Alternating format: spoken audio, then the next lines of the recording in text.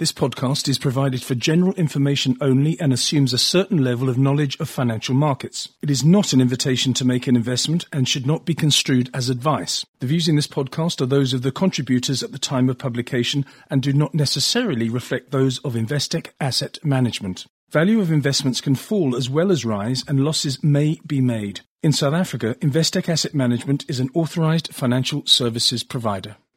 I received a piece of work a couple of days ago which started as follows. It says this: rising US interest rates were always going to lead to a rising US dollar, and that combination was always going to rattle emerging markets, including South Africa. To a greater or lesser degree, these eventualities can be predicted, and markets like predictability. What is more difficult to predict, the article goes on, and therefore currently exaggerating market fears, is the US president's strategy in his trade war with China. On the telephone now is the author of that piece. It's Marketing Director of Investec Asset Management in Cape Town, and that's Jeremy Gardner. Jeremy, this has the potential, I think, to get out of hand, or it could be nipped in the bud, and Mr. Trump and President Xi both look good. What do you think? Completely, and that, I think, is the most unpredictable thing of this, is the predictability of Trump. The reason that investors got a fright and ran away is because if this trade war goes right to the end, i.e. he puts his 25 or 30% tariff on every product that China sends to America, then you could see it leading to even a global recession. And that's what turned a risk-on environment into a risk-off environment, and they just ran away from emerging markets. Personally, I can't help thinking that he's not going to go that far, to the end, simply because he's got re-election in 2 years' time, and he needs a stable, strong U.S. economy, and by default, for global economy. If he drives the global economy off a cliff, the U.S. economy is going to be struggling in 2 years' time when he's trying to be re-elected. So we've just got to hope that he calms down a bit, that at some stage he does a deal with the Chinese. There's a G20 meeting in Buenos Aires at the beginning of December, where apparently the Chinese are coming with a raft of new proposals of stuff that they're going to buy from the Americans, including potentially buying all their oil from America rather than from Iran. And hopefully that pleases Trump. Yes, it would definitely please Trump. From two respects. His nationalism, as he recently said in a speech, would be brought to the fore by the fact that US oil is being bought, and his hatred for Iran would also be satisfied because of the latter point that you just made. But there's one thing that the Chinese have been buying for many, many years from the United States of America, and that's America's debt. Now, if this thing did get out of hand, which you seem to think is unlikely, but if it did, then of course they do hold the purse strings. Well, exactly. That's why you would think that he has to treat them with a bit of respect, because they do hold his debt, and, they could choose to switch that. They could choose to start selling that. So there are a variety of things that they could do.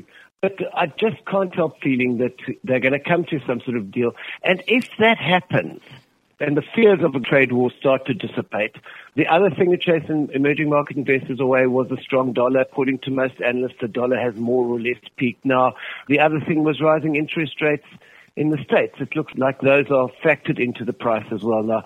So actually, if we can just get the tariff war sorted, you should start seeing investors returning to economic fundamentals, which means that they should start coming back to emerging markets. And when they do, despite what South Africans will tell you, South Africa is looking one of the more attractive emerging markets. Yes, indeed. In fact, that was a comment that was made by the former CEO of Investec when I spoke to him a few days ago, Stephen Kossoff. He said that he thought that South Africa was probably the pick of the bunch when it came to emerging markets. The other thing he pointed out to me was that he talked about his grandchildren. He said that when his grandchildren have a sugary substance at around about 6 o'clock, they go mad and then fall on their heads at about 11 o'clock. And he thought that that might happen to the US economy because of the tax effect, the tax cuts effects, etc. And he was worried a little bit about that. Do you worry about that? We can talk about interest rates rising and the market factoring that in. We can talk about the trade wars dissipating and disappearing into the horizon. But what about the sugar rush effect? Look, the tax cuts have certainly been what's made the dollar strong and the U.S. economy strong up until now. The interesting thing is that the effects of the tariff war, and we are going to have a trade war. He's already put some tariffs in, 10% on a lot of products. So the effects of the tariff war are going to dilute or dissolve the benefits from the tax cut. So you're not going to get rampant sugary growth, shall we call it, coming from the tax cuts. Also now, after the midterms this week, it's going to be much harder for him to push through the tax cuts that he wanted to. In fact, it's going to be harder for him to push through most things he would like to. And that, as you saw with Iran this week, is good for emerging markets. The Democrats far more believe in globalization than he does. And so a lot of his make America great at the expense of everyone else, which is generally us in emerging markets, will be diluted or voted against. Let's look at South Africa now in the markets, because if I'm scribbling all these things that you're pointing out on a piece of paper in front of me, and it says here interest rates in US factored in, corporate earnings have been good, and we've seen that. There's been a raft of earnings this week, and they're in line or slightly better than expected in general. Let's say the trade wars are sorted out towards the end of the year, starting in Buenos Aires. And then if we combine that with the market embracing Cyril Ramaphosa's efforts of big investment, which hopefully will trickle down to small and medium enterprises in the future, we could be set fair for quite a rally at some stage. Well, absolutely. South Africans got depressed this year.